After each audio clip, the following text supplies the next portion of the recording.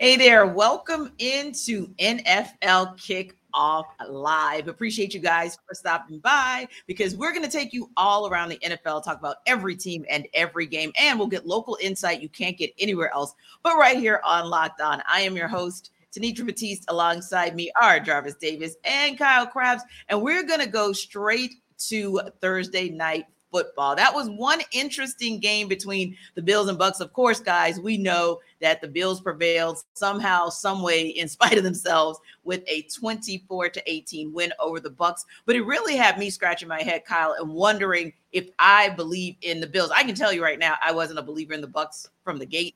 But the Bills, I was thinking maybe so, based on what we've seen with them in the past and how they've been able to continue to evolve and just get better across time. I don't know, Kyle. What are your thoughts? What do you think about this Bills team? Is this team really a contender this season?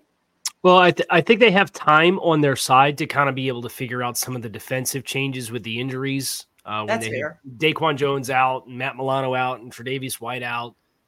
They have incurred a lot of losses on the defensive side of the ball, but offensively, they just really haven't had their rhythm either. And if you're able to win games and string it together while you figure it out and be 5-3, I will say that was a pretty monumental game for them when you look at the schedule that they have upcoming, because they're at Cincinnati next week. Then they have Denver at home. True. The Jets, who they've already lost to. Then they're at Philadelphia. Then they go to their bye, and then they come out of their bye and they play at Kansas City. So, I mean, that's a really intimidating stretch coming up for a team that you don't want to be 4-4 coming out of that game last night. So they were a half second away from Chris Godwin finding that Hail Mary for really being in a sticky spot. I think they're staving off the struggles well enough right now, but rubber's about to meet the road here this next month for Buffalo, and I think it's going to be a very defining month for Josh Allen and the Buffalo Bills. I would say the same, Jarvis. And while I agree with KC in terms of acknowledging the Bills and their injury woes, especially on the defensive side of the ball, it's been leaky and shaky and all kinds of other ways to describe that offense. And the main cog is still there, and that's Josh Allen. So that's what makes me so concerned about what I saw out of the Bills last night. But let's talk about the Bucs as well. I mean, that's a very intriguing and interesting team. Obviously, we cover them fairly closely, being that we cover the Falcons here in the NFC South. But what are your thoughts on what you saw out of the Bucs last night, even kind of clawing their way back and making it a game? I thought I saw an antsy quarterback. I saw a guy in Baker Mayfield that he's starting to look like the Baker Mayfield that I know, Which you have been saying from day one. You were waiting for that Baker to show up. Yes, I've been waiting for him to show up, and he has shown up in these past few games, because when you think about, I think the rate that his balls are batted, I think he's probably at tops in the NFL, because he's not that tall of a guy, and a lot of times when you try to sit in that pocket and make certain throws, those are likely to get batted down. And the Falcons, when they played against the Bucs last week, that's what they focus in on. Hey, we can bat this ball down. We can help our defensive back room out by jumping up. If we see we're not getting there, jumping up and trying to knock that ball down. So I think that for them but it was interesting to see how they were able to get Rachaad White involved in the game. They were able to get him throwing the ball out of the backfield. Baker Mayfield is definitely going to get the ball out of his hands. So I think that was a good adjustment by Canales to be able to do those things. But I think they need to do more of that. But it seems like that offense just can't get it going. And to be honest with you, I think the Bucs are going down the road that I thought they would go. And I think that they aren't going to be a team that to even think about as far as being a serious contender, not even in the division. Yeah, and I think that's why they are currently second place team in the NFC South. And, Kyle, going back to something that Jarvis said, talking about those balls that are batted down, Baker Mayfield's tied for second most batted balls down in the NFL with 7. I mean, so when you think about that, you think about how that impacts a game and how defenses or defensive coordinators are able to kind of figure that out as sort of a weapon, something that's in their favor. How big of a deal do you think that's going to be? How do you think that's going to impact, we'll say rhythm for now, but how do you think that's going to impact the Bucs in their offense and how they're able to be effective down the road? Yeah, I think it all ties together. My number one concern with Tampa Bay this season was their offensive line, and they took Tristan Wirfs and moved him to left tackle after letting Donovan Smith go. And They just have a lot of young players, and you saw it against a front in Buffalo that's hurting. It's a hurting front, and they Yeah. totally dictated terms of the game up front when the Bucs had the ball, where you scored a touchdown thanks to a short field, when you got an interception off of Josh Allen.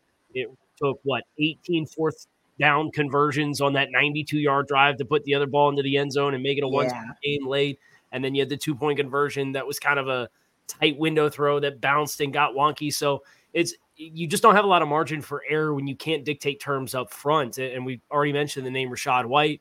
Was nice to see him get involved, but how did he get involved? He got involved in the receiving game with swings and checkdowns because they can't push you up front. Mm-hmm. And I think that's something for Tampa.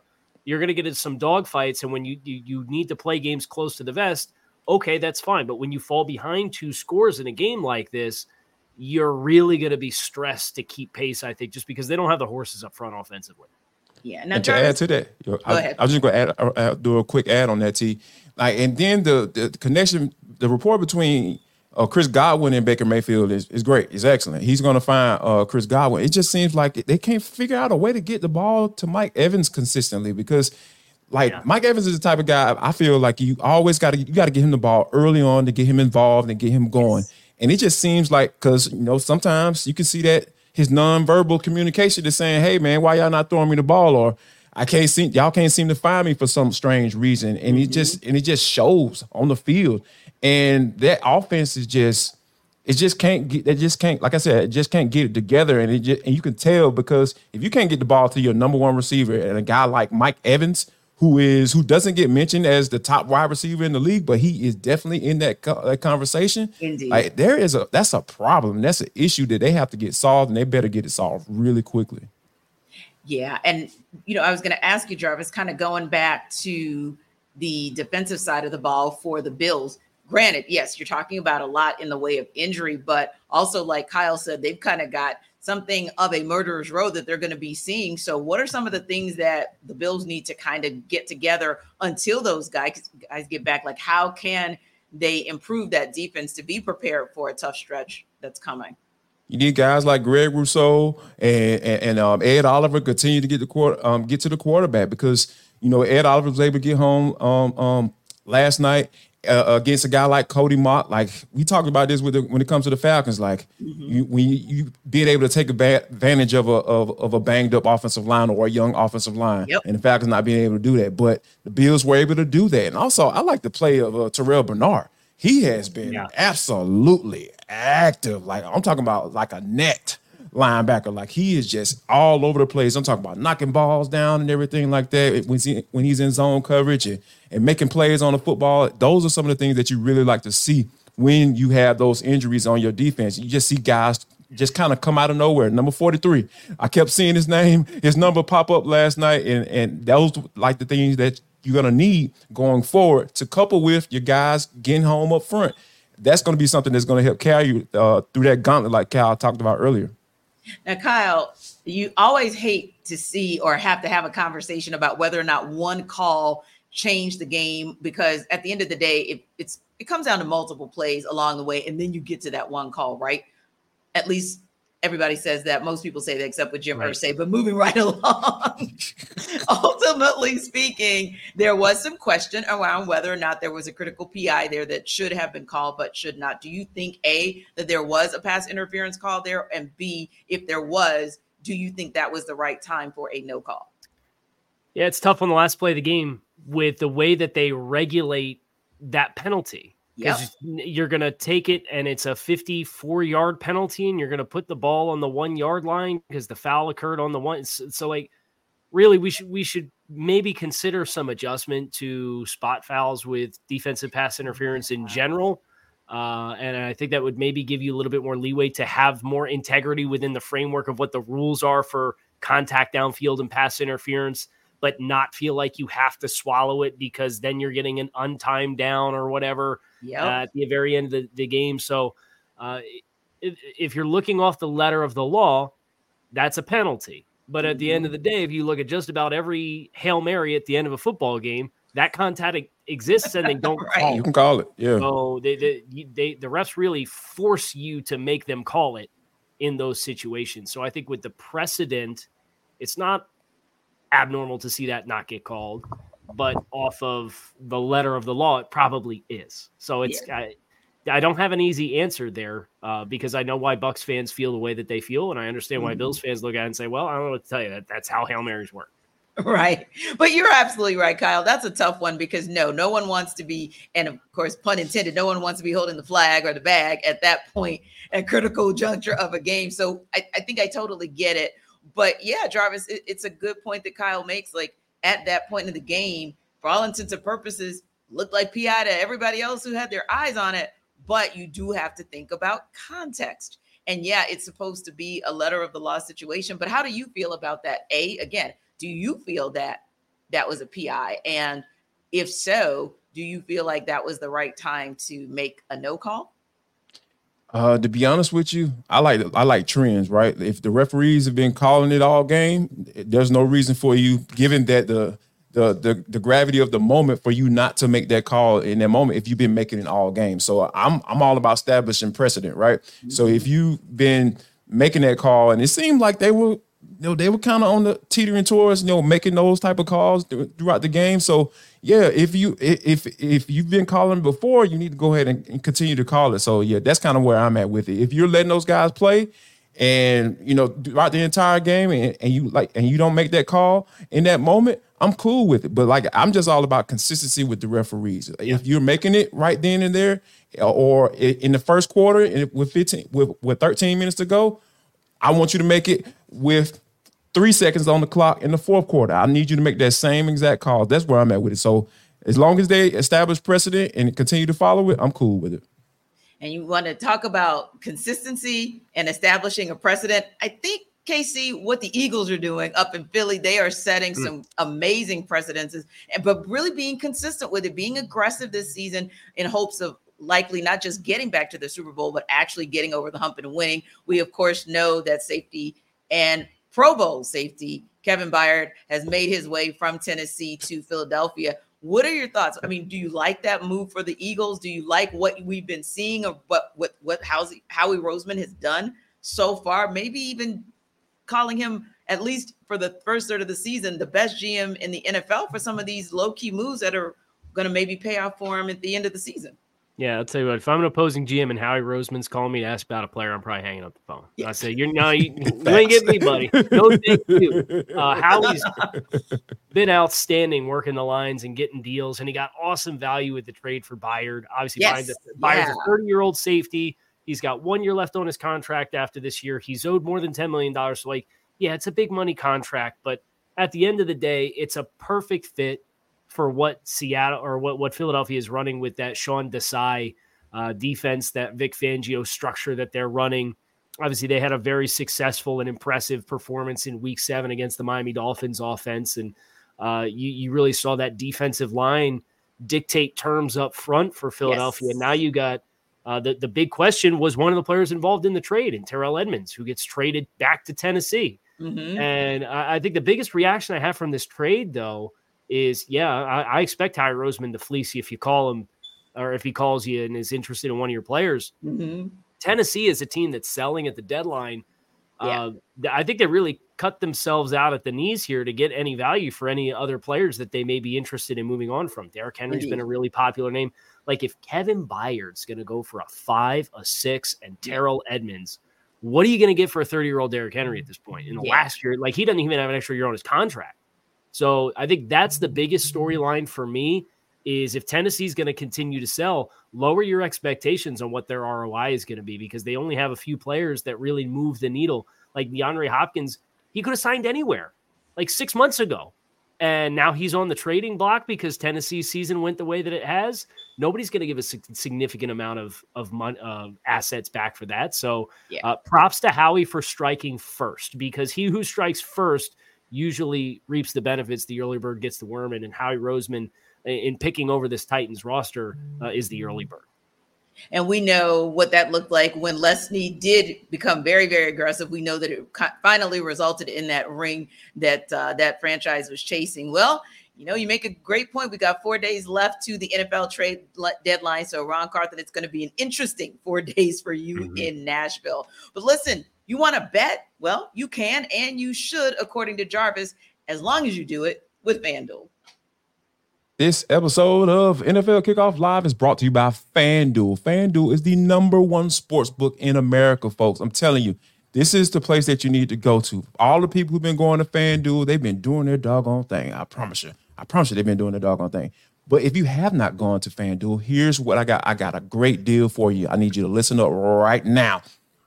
New customers get $200 in bonus bets, guaranteed when you place a $5 bet. What are bonus bets, Jarvis? Bonus bets are stuff that you can use to bet on the money lines, the spreads, the over-unders, and much, much more. I'm telling you, there's a wide range of betting options that you can get into when you go there. So all my new customers, I need you to go to FanDuel.com/lockedon. That's FanDuel.com/lockedon. I'm telling you, people, you don't have to worry about anybody getting your information. The app is super safe. It's super easy to use. You got to worry about none of that. I'm telling you, it's super safe, super easy to use. And I need you to go to the #1 sportsbook. That's FanDuel.com/lockedon, LOCKEDON, and kick off the NFL season because FanDuel is the official sportsbook betting partner of the NFL. So, guys, just before the break, we were talking a little bit about the Tennessee Titans. So let's go back to Nashville. We just got word right before we came on air that Ryan Tannehill has been officially ruled out. Of course, he was dealing with that ankle issue. He's been dealing with it for a while. Hadn't practiced the entire week, so we kind of knew this was coming.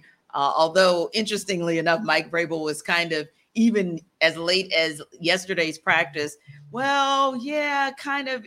I mean, if he's not a go, if he's not a go, then our primary quarterback is going to be Will Levis, but Malik Willis will still get some time under center. So let's start there first, Jarvis, kind of your reaction in terms of those comments that Mike Vrabel made in his decision, to finally go ahead and say that Tannehill's out for this weekend's game against the Falcons, and B, this interesting dichotomy that's going to happen with Will Levis being the primary QB, but Malik Willis also potentially getting some reps. You know what I just heard when you told me that, T? They're having open trials in a regular season game at the quarterback position, the most important position in the NFL, probably in the world in professional sports. And you're going to have an open trial in a NFL regular season game. This tells me if I'm Ryan Nielsen, all I'm talking about, hey guys, we having a buffet in Nashville. That's what we're going to eat. We're going to eat at the buffet. It's time to eat. It's time to go. It's time to get home. It's trying to stat pad because I'm sure Ryan Nielsen is going to send pressure from every level this game because that's what you're talking when you're talking about a guy for a first time getting a start. He had some time in the preseason early on, but he ended up getting injured. So he's coming off, injury. From my understanding, he's fully healthy and everything like that. So when you're talking about bringing in a guy like Will Levis, who I have questions about as far as whether or not he can be a good quarterback or serviceable quarterback in the NFL. And then you're talking about bringing a guy like Malik Willis, who we've seen him. We've seen what Malik Willis can and can't do. And it's a lot more can't than a lot more can when it comes to can. At least up to now, you're right. Exactly. So I think that, when as a defense and from the Falcons standpoint, this is a game that I feel like they're going to be able to take advantage of and continue that trend that they've been, going in as far as getting sacking the quarterback. They've been doing that really well these past couple of weeks, and also turning teams over. I think they're going to be, if like we said, we're talking about FanDuel. Hey, if you're talking about turnovers or over under, I'm going to over with the Falcons defense going against that Titans defense. I'm talking offense. Excuse me. Yes, Arthur Smith is one of the most competitive guys in the world, and he likes nothing more than to be able to beat the Titans. That's something going against his former team. But you kind of, between him and Ryan Nielsen, you kind of have to be salivating at this situation because, like Jarvis said, this isn't college football, right? Where you could actually go with a 1-2 punch at the quarterback position. This is the NFL, and you're going against a defense. And I'll use Richie Grant's words, Kyle. One of our key DBs with the Falcons, and he said, hey, shout out to Dean Pease because this is what Dean Pease worked for in Arthur Smith, bringing him back out of retirement, getting this Falcons defense to be an aggressive top 10 type of defense. Every week, Casey, they've been trending up. I mean, how exciting. I mean, they must be having a field day in Flowery Branch right now just to know that, oh, my God, we get Will Levis and Malik Willis. Granted, let me flip it, though. Calais Campbell made an interesting point as well. There's really no film because I mean, you can't really go back to what Will Levis did in college. Malik Willis, well, there's film and there's not film. So, I mean, Kyle, do you think on the flip side, playing devil's advocate, that it could be a challenge to try to prepare for and scheme for two quarterbacks and you have nothing to work from?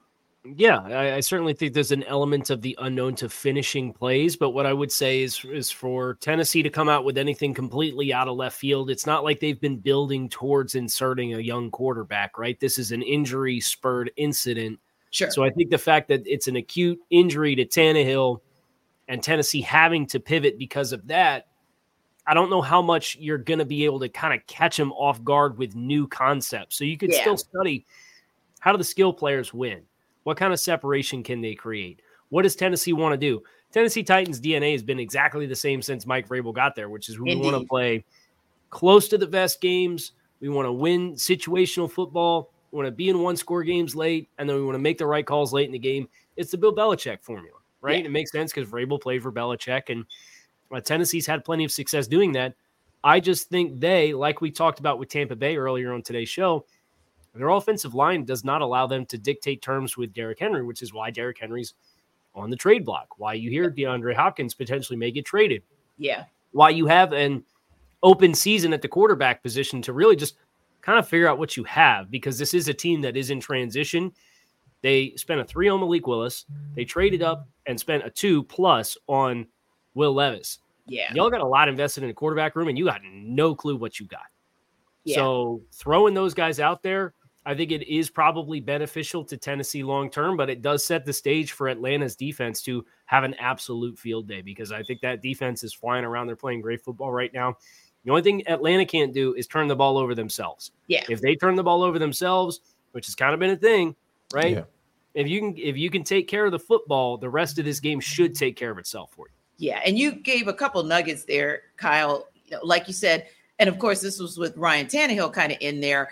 But ultimately speaking, this Tennessee Titans team has, in spite of itself, been competitive. They're 2-4, but they've been competitive in a number of those games that they actually took L's in on this week. So, yeah, it'll be an intriguing situation down there in Nashville that I'm sure most of us will be taking a look at just to see how that kind of plays out with this whole 1-2 AB punch under center. Anyway, two teams trying to stay in the conversation and prove they can actually be contenders are the Dallas Cowboys and the Los Angeles Rams. So Marcus Mosher of Locked On Cowboys and Doug McCain can't agree on who actually wins this game either.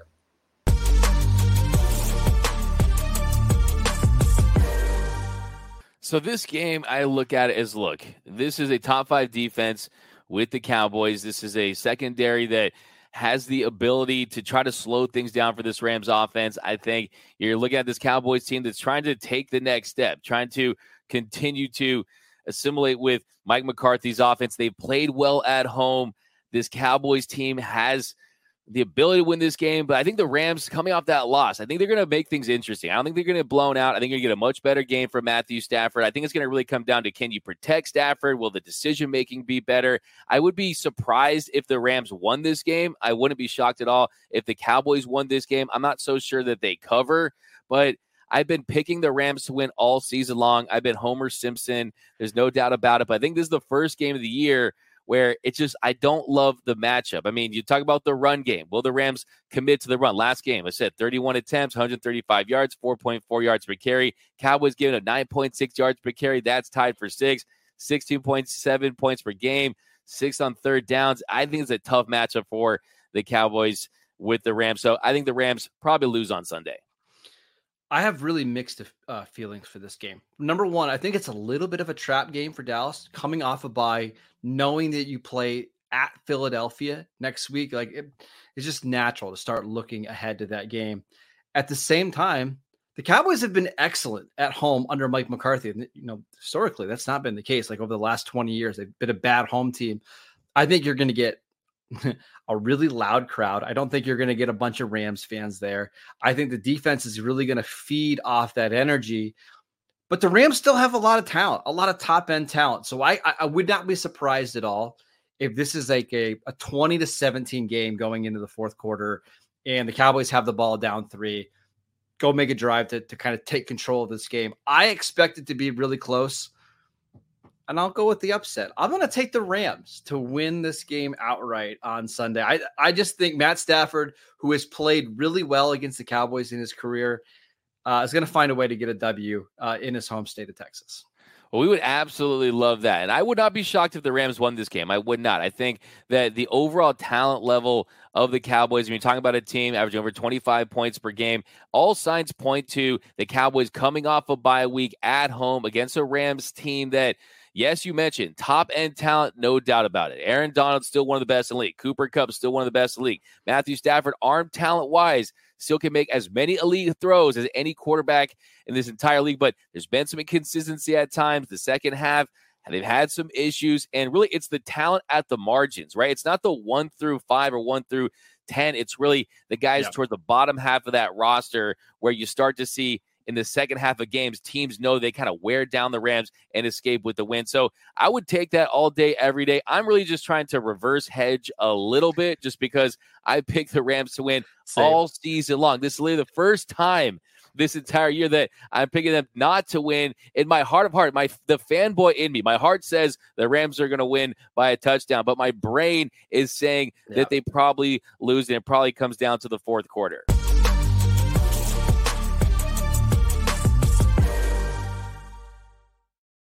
So Doug was on the struggle bus as to whether he was going to go with his heart and his brain. And so his heart was saying Rams, his brain was saying Cowboys. JD, what are you saying? Wow. I'm kind of torn on this one too, but I think I'm leaning towards, going with the Cowboys because I really feel like that offensive line may be that weak spot for the Rams. They're kind of middle of the league as far as sacks given up, and I think that Micah Parsons and guys like that, I feel like they can get home because that secondary is not what it used to be. Let's Trayvon Diggs is no longer with us. He's alive, but he's not on the field. I think that that's a real stick point for me because I really feel like the Cowboys can take advantage of their offensive line. So I'm gonna lean towards the Cowboys. I really feel like the CeeDee Lamb is complaining about giving him the football, and I think that if they can make it a point to get their number one wide receiver the football, which is not a crazy ask, I really feel like the Cowboys can get the dub in this one. Yeah, and Kyle, the Rams are an intriguing team because, yes, Matthew Stafford still at times looks very, very good as Matthew Stafford, and he's got Cooper Kupp back. He's got Puka Nacua, so that offense can actually put points on the board. But is this the weekend where they're going to go into Jerry World and make something happen? I would just like to give recognition to both hosts on a video. That's the first Locked On video I think we've seen here on Fridays where they say, I'm going to give you the win. And then they say, no, I'm going to give you the win. Great call, Casey. Right. Nobody wants to take it. So to see them say, you have it. No, you have it. Was that warmed my heart a little bit. I think the Rams can get this done. It's a weird game where I think one of the big X factors that is going, I think, in the Rams' favor is I think about Mike McCarthy and that coaching job. Dan Quinn's outstanding, one of the best defense coordinators in the game. There's no question. Indeed. But if I think about Mike McCarthy and I hold that up to Sean McVay and Raheem Morris on the other side, and I think about Dallas's struggles to be balanced offensively, getting everybody involved to the appropriate degree that you want to. I know they're a little banged up on the offensive line up front. What was it? Tyron Smith, I believe, is a little banged up right now for them. That hurts. And when you got a guy like Aaron Donald, who can change the math of how fronts operate and how your protection schemes work, that's just something that I look to that can potentially swing this game in the Rams' favor. And then as far as the Cowboys' defense, what I love about the Rams, even though the Rams, they're really banged up at the running back position right now. They had some flashes from Kyron Williams, and he's not playing right now as well. You have enough between Puka Nacua and Cooper Kupp coming back, and the flashes you got from Tutu Atwell and Tyler, like you have all these weapons that I think can force you to space the field enough where a vet quarterback like Matthew Stafford, who sees it so well, can help to mitigate the pass rush by getting the ball out quickly. So I see the pathway for the Rams to win the game. I want to pick Dallas to win the game at home at Jerry World. But I've been wanting to be in on Dallas all season long. Yeah. And they have not played that complete game yet, really. And, and they were pretty fortunate to get out of Los Angeles before the bye with a win against the Chargers in a game that they kind of struggled offensively. So I'm picking the Rams. And I love where you're going with that, Kyle, because I was thinking the same thing. Like, there's not a point in this season yet where I felt comfortable saying the Cowboys are a contender. And that's not even just because I'm a Steelers fan and I'm a hater, therefore, but literally I've been waiting. Like, you have the tools, you have the resources on the field, even with your injuries, with an injury like a Trevon Diggs injury, you still have a lot more guns than the Rams. And yet I'm sitting here thinking to myself, yes, Cowboys is sitting on a 10-game home winning streak. And yes, this game obviously is being played in Jerry World, but it's also Matthew Stafford's hometown. It's his first time going back to Dallas since becoming a Ram, since becoming a Super Bowl champion. So he might just make it a nice home going for himself and a spoiler for his home team. Now, Prize Picks is the most fun you can have, winning up to 25 times your money this football season. And Jarvis will tell you how you can get in on the fun. Folks, I need y'all to get in on the action right now. This episode of NFL Kickoff Live is brought to you by Prize Picks. PrizePicks.com/LockedOnNFL. PrizePicks.com/LockedOnNFL is the website you need to go to right now. It is the most fun I've been having. Winning up to 25 times my money this football season. You just select 2 or more players. It's super. I'm telling you guys, it's so easy to get on here. Pick more or less on your other projected stats and place your entry. You're not going up against all these fantasy football sharks and all that stuff. You're just going against yours. You just go. All you got to do, pick 2 players and look at the games and try to figure out who's going to get more or less yards. That's it. That's all you got to do. Pick more or less. It's simple to play. I can make my picks and submit my entry in less than 60 seconds, guys. I'm telling you, this is the best place you need to go to. Also, Prize Picks has another little cool deal, right? They offer weekly promotions that can lead to big payouts like Taco Tuesday. We going up. Each Tuesday, Prize Picks discount select player projections up to 25% to provide even more value. So here's what I want you to do, guys. I want you to go to PrizePicks.com/LockedOnNFL. PrizePicks.com/LockedOnNFL and use code LockedOnNFL for a first deposit match up to $100. Prize Picks is daily fantasy sports made easy. Guys, Monday Night Football is heading our way. And to wrap up Week 9, it'll be interesting. But first, and that'll be the Lions, because we'll be looking to see if they're going to have a bounce back week and kind of figure out the Raiders. But before we talk about that, I want to talk a little bit about selling me why on the Denver Broncos. They're looking to put together, and I'm going to use some serious air quotes right here, JD and KC, a winning streak. It's a rematch for them against the Kansas City Chiefs. Chiefs, of course, are 7.5-point favorites in that game. So Cody Rourke from Locked On Broncos is actually going to try to sell us why Denver can cover that spread. On today's Sell Me Why, I'm going to tell you why I think that the Denver Broncos will cover the 7.5-point spread here against the Kansas City Chiefs here this upcoming Sunday, Empower Field, Mile High, on a chilly afternoon, 2:25 p.m. Mountain Time kickoff. I'm Cody Rourke, host of the Locked On Broncos podcast. And look, despite the fact that the Kansas City Chiefs have won 16 straight games against the Broncos, looking to make it 17 straight games in this matchup on Sunday here, we can take away bits and pieces of where Denver is at here. Now, they've started to gather a little bit more momentum. The defense has been playing drastically better. And just 2 weeks ago, the Broncos defense held the Kansas City Chiefs to only 30% completion percentage on third down. They forced them to settle for long field goals. And more importantly, they held the Kansas City Chiefs to only 1 red zone touchdown, something that has not been consistently done. On top of that, Justin Simmons has been the one player who has intercepted Patrick Mahomes the most. I think Denver makes this one close at home and covers at 7.5 points in a chilly weather situation in Denver.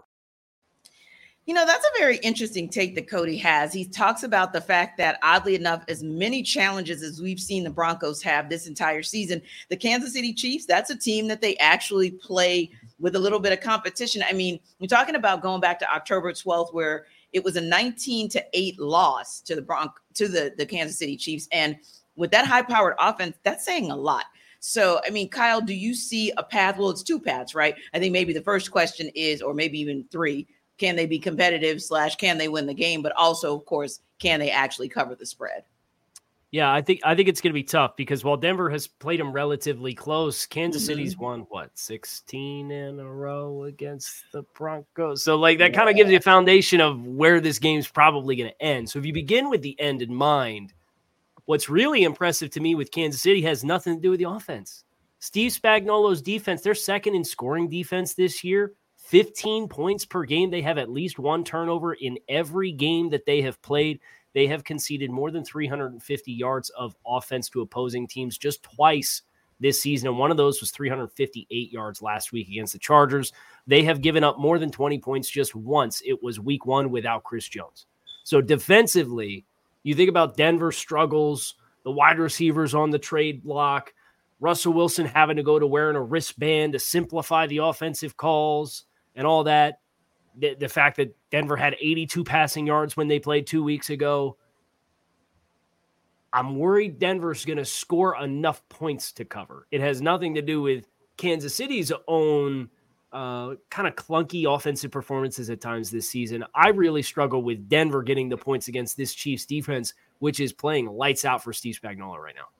Yeah, Jarvis, I have to agree with Kyle on that. It's almost like I know they're there because I was one of the main people who was sitting back on I think that may have been our first show saying, yeah, of course you lost to the Lions, and that's taking nothing away from them. We'll talk about them in a few minutes, but I was like, yeah, minus Travis Kelce, yes, but minus Chris Jones is the ultimate difference or the ultimate factor in that first loss that KC took. Going back to what Kyle said, you have seen a decidedly different Kansas City defense the rest of the way. I think that's the low-key kind of MVP of that team that we don't talk enough about. So to Kyle's point, Jarvis, where does that put the Broncos in terms of being competitive and or the possibility, however, of them covering the spread? It looks very grim. Because when you think about like what the Kansas City Chiefs have been able to do, even though, like Kyle mentioned, their offense has struggled, but they're on a 6-game winning streak. They haven't lost since they played against the Detroit Lions. So, like, when you think about this is like, and when you really, really think about it, this is unfair because you have Patrick Mahomes, the best quarterback in the entirety of the NFL, and now you have a defense that is, we're talking about being elite, putting him in the elite category with Steve Spagnuolo. He's coming like he's got his groove back in Kansas City. So all of those things kind of factor into the play where you look at this Denver Bronco team, it's just too many determining factors that are going up against them, right? Because you talk about Russell Wilson and how he's struggling with the offense and he happened to wear an armband and all of this stuff. It's just too much stuff. Like we talk about on one of our earlier episodes about how organizations just too much stuff off the field going on. It's just too much stuff going on off the field for this Denver Broncos team to go out here and play and compete on a weekly basis. It's just like with Jared Jeudy, all of these guys, it's just too much stuff going on for them to be out here, come out here and actually score enough points to even get to the point where you're even close enough to try to cover the spread. So, yeah, I don't think Denver has a chance of covering the spread in this particular game because it just doesn't look that good for them. And I don't think they're going to be able to block Kansas City as also. So it's just too many things, too many determining factors to say, hey, you know what? Y'all just go out there and try hard and give one for the good coach. Just give them a bless their heart and kind of keep it moving, right, John? Exactly. Bless their heart. Good old Southern hospitality. Indeed. But a team that I don't think will have any issue covering the spread because I don't see them getting drugged again like they did last week against the Baltimore Ravens is the Detroit Lions. I think that team is going to show and prove that they really are contenders. That's your Monday Night Football feature. The Lions, a 7.5-point favorite over the Las Vegas Raiders. And here's Matt Derry to tell you and sell you why the Lions will cover that spread, again, following getting drugged last week. Hey, everyone, Matt Derry from the Locked On Lions podcast right here on the Locked On Podcast Network. How can the Lions cover the 8.5-point spread Monday night against the Raiders at Ford Field? It's simple. First and foremost, they're back at home. They're mad after what took place last weekend against the Ravens, just getting embarrassed in Baltimore. Got a little bit of chip on their shoulder now at 5-2. Want to go into the bye week after this at 6-2, and they're playing an inferior opponent in the Raiders. Couple all of that with a crowd that hasn't seen a Monday Night Football game at Ford Field since 2018, and this should be an easy win for the Lions. Plus, think about this. Lions this past Sunday faced Baltimore in a very good offense led by Lamar Jackson. The Lions defense did not play well, their worst performance of the year. Now they're facing the third worst offense in the entire league in the Raiders. No one knows who's going to be their starting quarterback yet. Will it be Jimmy G, Brian Hoyer, Aiden O'Connell? They're averaging just 16 points per game. Lions should bounce back.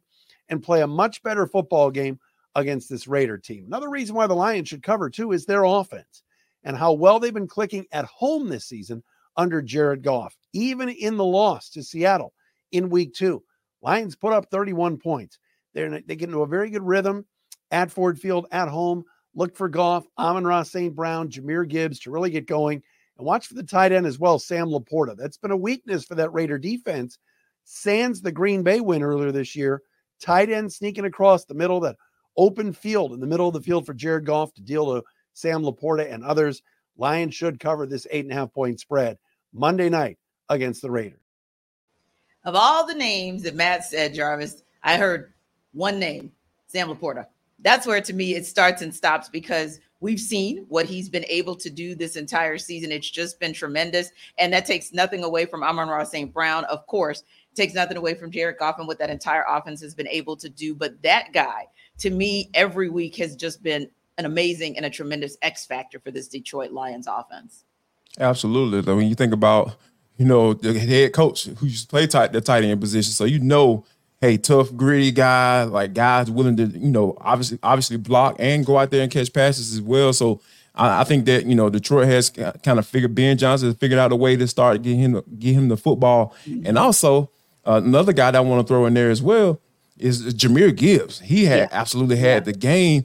That was kind of like a little coming out party for him.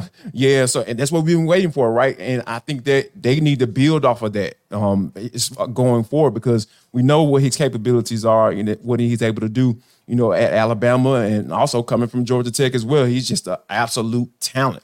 So I think that you have to continue to stack those games, and I think that defense is chomping at the bit as well, because they said Jimmy G is in line to return for the game on Monday. We'll see. I still like the Lions' chances to cover this spread, regardless of if Jimmy G plays or not, because, like I said, that offense, if they can get Jahmyr Gibbs involved like they need to, and I'll couple that with Sam Laporta, and of course, Amon-Ra St. Brown, can't forget about wide receiver 1. Guys, continue to get him the ball as well. So all of those factors I really look at and say, you know what? Detroit's going to cover this spread, like Matt Derry said, easily. Kyle, is the possible return of Jimmy Garoppolo going to make a difference in this game, whether it's how the Raiders show up or whether it's covering the spread for the Detroit Lions? So I look at this game and I boil it down to this. The Raiders are last in the NFL in turnover differential. They're minus 10 on the season. That's dead last. The Lions are plus 2. That's 13th in the NFL out of 32 teams. Detroit averages 118 rushing yards offensively per game. That's 11th in the NFL. The Raiders allow 129 rushing yards. That's 24th. That's bottom quartile, to quote Jim Irsay, bottom quartile of the NFL in defensive rushing yards allowed. Conversely, the Raiders average 68 rushing yards per game.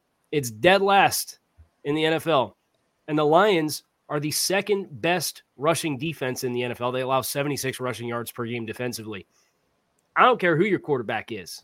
If you're going to get your tail whipped up front to the degree that I expect Detroit is going to whip the Raiders' tail up front and further mitigate the one good thing the Raiders have going defensively in Max Crosby, I think it's going to really negate any momentum of a quarterback change or getting Josh McDaniels with somebody who knows how to run his scheme, which he's been chasing since he got there. I don't think it matters. I think the Raiders are roadkill in this game, and I think the Lions, a ticked-off Lions team, is going to run right over. Yeah.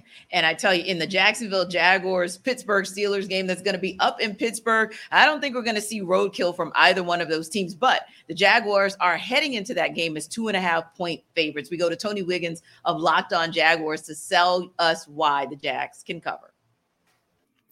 What's up, good people? I'm Tony Wiggins with the Locked On Jaguars podcast. The Jacksonville Jaguars travel to Pittsburgh to play the Pittsburgh Steelers this Sunday. Jacksonville's 5-2. I think Pittsburgh's 4-3. Well, guess what? The Steelers are going to be 4-4, and they will not cover the spread. FanDuel has the Jaguars as a 2.5-point favorite, and I'm here to tell you I think the Jaguars cover that spread. Now I'll tell you why. I think they're just better than Pittsburgh. That's one. I think Trevor Lawrence is better than Kenny Pickett. That's two.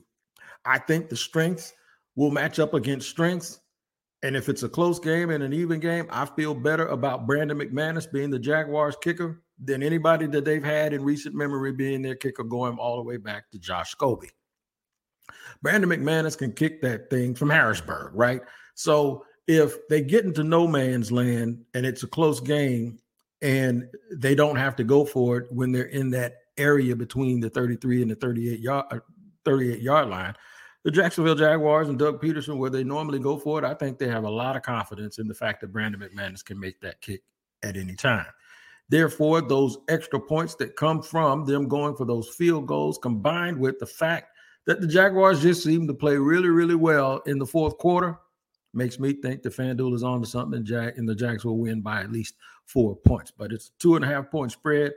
Right now, I think the Jaguars are going to win. Plus, I got wind that the Jaguars are going to wear those teal pants that they never wear. So they have white tops with teal pants and black helmets.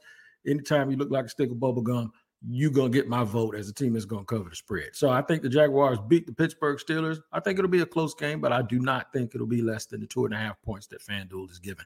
Make sure you check me out every single day on the Locked On Jaguars podcast, where it's your team every day. And we always thank you for making us your first listen. I think my favorite comment of the afternoon, the Jacksonville Jaguars dressing up like a stick of gum.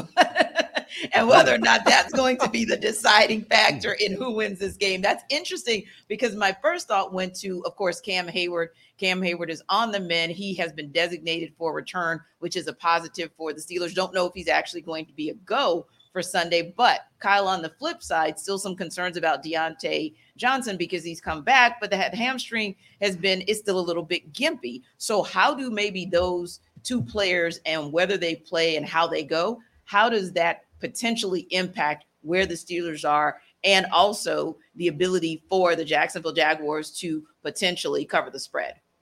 Yeah, George Pickens seems to think it'll help quite a bit since he called him a hope defense this week in the build-up to the game, alluding to they've got a lot of talent on the defensive line, a lot of early draft picks, so they just hope that the pressure is going to get there and impact when they're playing pass defense, which I thought was very entertaining choice of words for George Pickens. Well, I poked the bear, but go ahead. Right. Yeah. I probably would have left it out if I were George, but I'm not as talented at probably anything as George Pickens is at contested catches and getting down the field and putting guys on posters. So I think of this football game and Pittsburgh being at home, I think is very helpful. I think if they're going to win this game, it's going to have nothing to do with Pittsburgh's offense, just because I don't trust them to consistently put drives together and get down the field. I know they haven't really used Pat Freiermuth this season, but his absence hurts. It's like, oh, cool, you get Deontay Johnson back.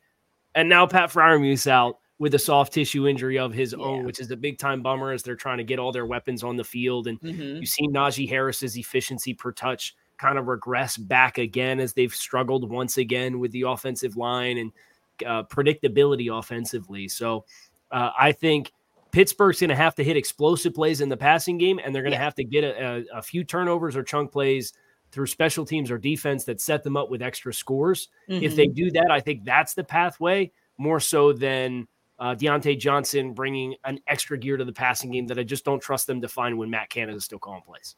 Well, yeah, there you have it. It's probably a situation where Freiermuth can be fine. Deontay Johnson can be fine. Heck, they can bring Hines Ward back. They still have Matt Canada. So there's that. But another thing that I think is important, Jarvis, is the fact that I feel like this Jacksonville Jaguars team might be one of the sneaky good games, football teams rather, in all of the NFL, right? I think that it's one of those teams where they're 5-2, and yet we don't talk about them very much. So with that in mind, with that offense really getting going, with Travis Etienne doing his thing, and with Trevor Lawrence just continuing to progress, if you will, is this a team where maybe because they're sneaky good, they actually can cover the spread? Oh, absolutely. I think they can cover the spread because, when you look at how Trevor Lawrence has been playing, he's been gradually getting it better. He only had one interception in their 4-game winning streak, and he's had a few fumbles in one game. But, he outside of that, he hasn't turned the ball over. He's been efficient. Like you said, they've been turning around and giving the ball to Travis Etienne, which is a great when you're talking about development of quarterbacks or quarterbacks moving into and getting into a groove. I think they can be able to continue to do that. Christian Kirk has been a savior lining up in the slot for that offense, and I feel like they've been able to find ways to get them going. I think that we're going to get to a point where when you talk about the usage of Cal Ridley, I think that's going to be a spot that they can get a little bit better at, because he got off to a decent start, but I think right now it's kind of went into a lull. But I think they can get some of those explosives with Calvin Ridley, which they can do against the Pittsburgh defense, because he talk about hope as far as the pass rush. You talking about hoping to cover. Yeah. Because Patrick Peterson looked really slow against Puka Nacua last week against the Rams. So I think that, the Jacksonville can take advantage of that and definitely cover the spread on this one. Now, hey, if you're ready for that afternoon snack, late lunch, early dinner, so that you can actually, and of course, we want you to get that after the show, but so that you can actually not be hangry, Jarvis will tell you how to do that with DoorDash. People, did you get to, are you watching the game? Are you watching us right now? And you're trying to figure out, okay, when's the timeout? Or when is the next time I can go get something to eat? I'm so hungry, but I want to watch NFL Kickoff live because it's just the greatest NFL insight show that I've been watching all day. I got a solution for you. Here's what I want you to do. I want you to go to DoorDash. DoorDash is the place you need to be, because I'm telling you, they got all the type of different foods. Because I know for me, on game day, I got to have my wings. I'm telling you, I'm searching all up and down DoorDash and trying to find those wing spots. What are those deals? What are those specials? And if you're a person who likes specials and likes deals and like to order your food with deals and specials, DoorDash is the place you need to go. Because here's what I want you to do. I want you to go to DoorDash. Go to that app, download the app. It's super easy. I'm telling you, it's not that hard at all. And you're going to get 50% off, up to $10 value when you spend $15 or more on your first order. When you download the DoorDash app and enter code LOCK23, that's code LOCK23, LOCKED 23. Subject to change, terms apply. I'm telling you, that's all you got to do. Go ahead and download the app, and you're going to get 50% off, up to $10 value when you spend $15 or more on your first order when you download the DoorDash app and enter code LOCK23. That's code LOCK23. Go to DoorDash right now. I feel like as soon as this show is over, I'm going to be ready for some lemon pepper wings. Jarvis got us all excited about that. Go get the wings right now. So DoorDash, you're about to get some serious business from this entire NFL Kickoff Live crew. But before that, might want to talk fantasy football. Some players might be on the verge of benching on your fantasy teams, but Locked On Fantasy Football host Michelle Majuk has some players that you need to get in your lineup because they will outperform their season average this week.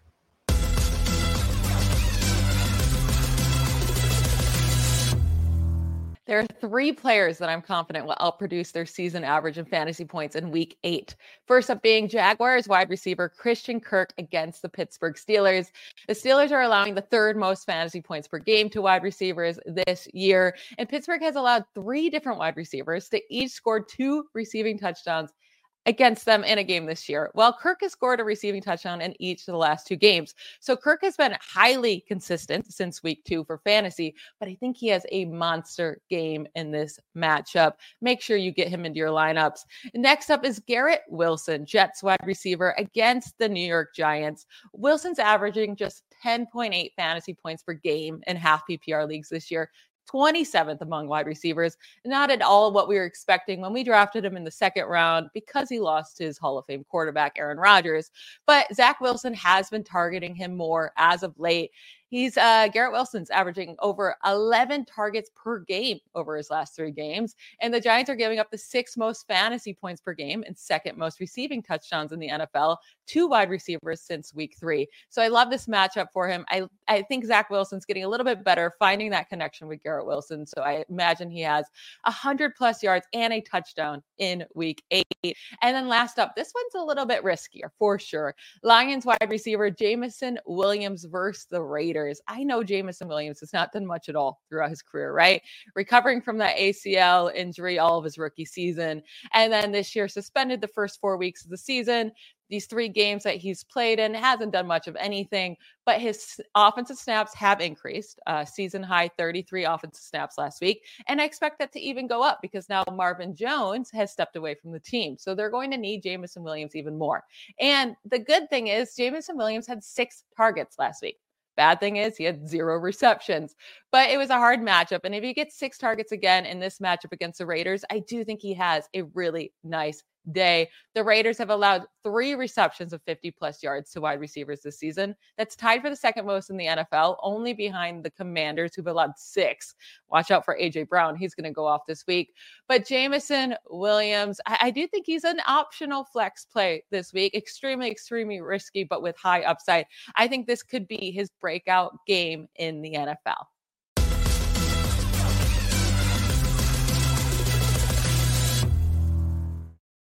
So, Kyle, Michelle mentioned one player that Jarvis talked about, Christian Kirk, and the possibility of him having one of those amazing games. One player we did not talk about when we talked Lions, when we talked about the Lions game, was Jameson Williams. We didn't talk about him at all. So what are your thoughts on the possibilities of him maybe being one of those sneaky good players that maybe you should scoop up if you can this for this week 8? Yeah, I think the challenge with Jameson is the volume. When you think about, we already acknowledged Sam Laporta. We know Amon-Ra St. Brown. Laporta, I think he's only got 1 game this season with less than 6 targets in a game this season. And obviously Amon-Ra St. Brown, his workload speaks for itself with the volume that he has gotten and commanded. So Jameson, he was up to 6 targets last week against Baltimore, but they were down, 35-0, and Detroit completely gets out of the style of game that they want to play. The 2 games prior to that, he only had 6 targets combined. So I agree with Michelle that it is a very high-risk proposition, but as Detroit continues to further assimilate him after spending some time with his suspension and not being eligible to play, you would like to think they're going to continue to find ways to get him involved within the offense. And those shot plays, even though they're not high volume, they are plays that are vertically going to be hitting down the field. So I think that's where, if you're looking for a high upside sell, that's where you would look. But I wouldn't feel great about it just because he has not been a volume player in that offense yet. Yeah, and Jarvis, it's interesting because there's one game that is intriguing, maybe because you'd see him as kind of a bottom dwellers type of game with the Minnesota Vikings and with the Green Bay Packers, but it's also one of those games that's had the line flip back and forth, right? So as far as who's going to be the one, it's been a 1.5 favorite, sometimes in the direction of the Vikings, other times in the directions of the Packers. But the FanDuel actually said something interesting in terms of their bold predictions in the last 24 hours. And it was really surrounding what Kirk Cousins would or would not do as far as where he finishes amongst those top 12 quarterbacks. Now, going against this Packers defense, do you feel like he's going to be one of those who finishes outside of the top 12 and possibly does not have a Kirk Cousins type of day, even coming off of an amazing win like the Vikings had last week? I think, Kirk is one thing about Kirk Cousins. He's never been short of being able to put up numbers. And from a fantasy quarterback standpoint, I'll ride with Kirk Cousins. I'll try to trade with Kirk Cousins right now on my team, on my fantasy football team, because he's always been a guy that can put up some numbers. And I think that, when you start to get into the postseason, that's when it starts to get a little shaky as far as him being able to perform like you want him to, or like he does in the regular season. But yeah, I think if you got an opportunity to, play a guy like Kirk Cousins against this Packer defense, I think you can cook a little bit. I think Kirk is going to cook against this Packers defense, because we know, like down in Atlanta, when Desmond Ridder was able to do, they were down 12 points going into the fourth quarter, and they were able to make a comeback and Desmond Ridder did it by throwing the football. So they are definitely susceptible to the pass. So yeah, Kirk Cousins is a good play this week. I feel definitely top 12 as far as going up against this Green Bay Packer defense.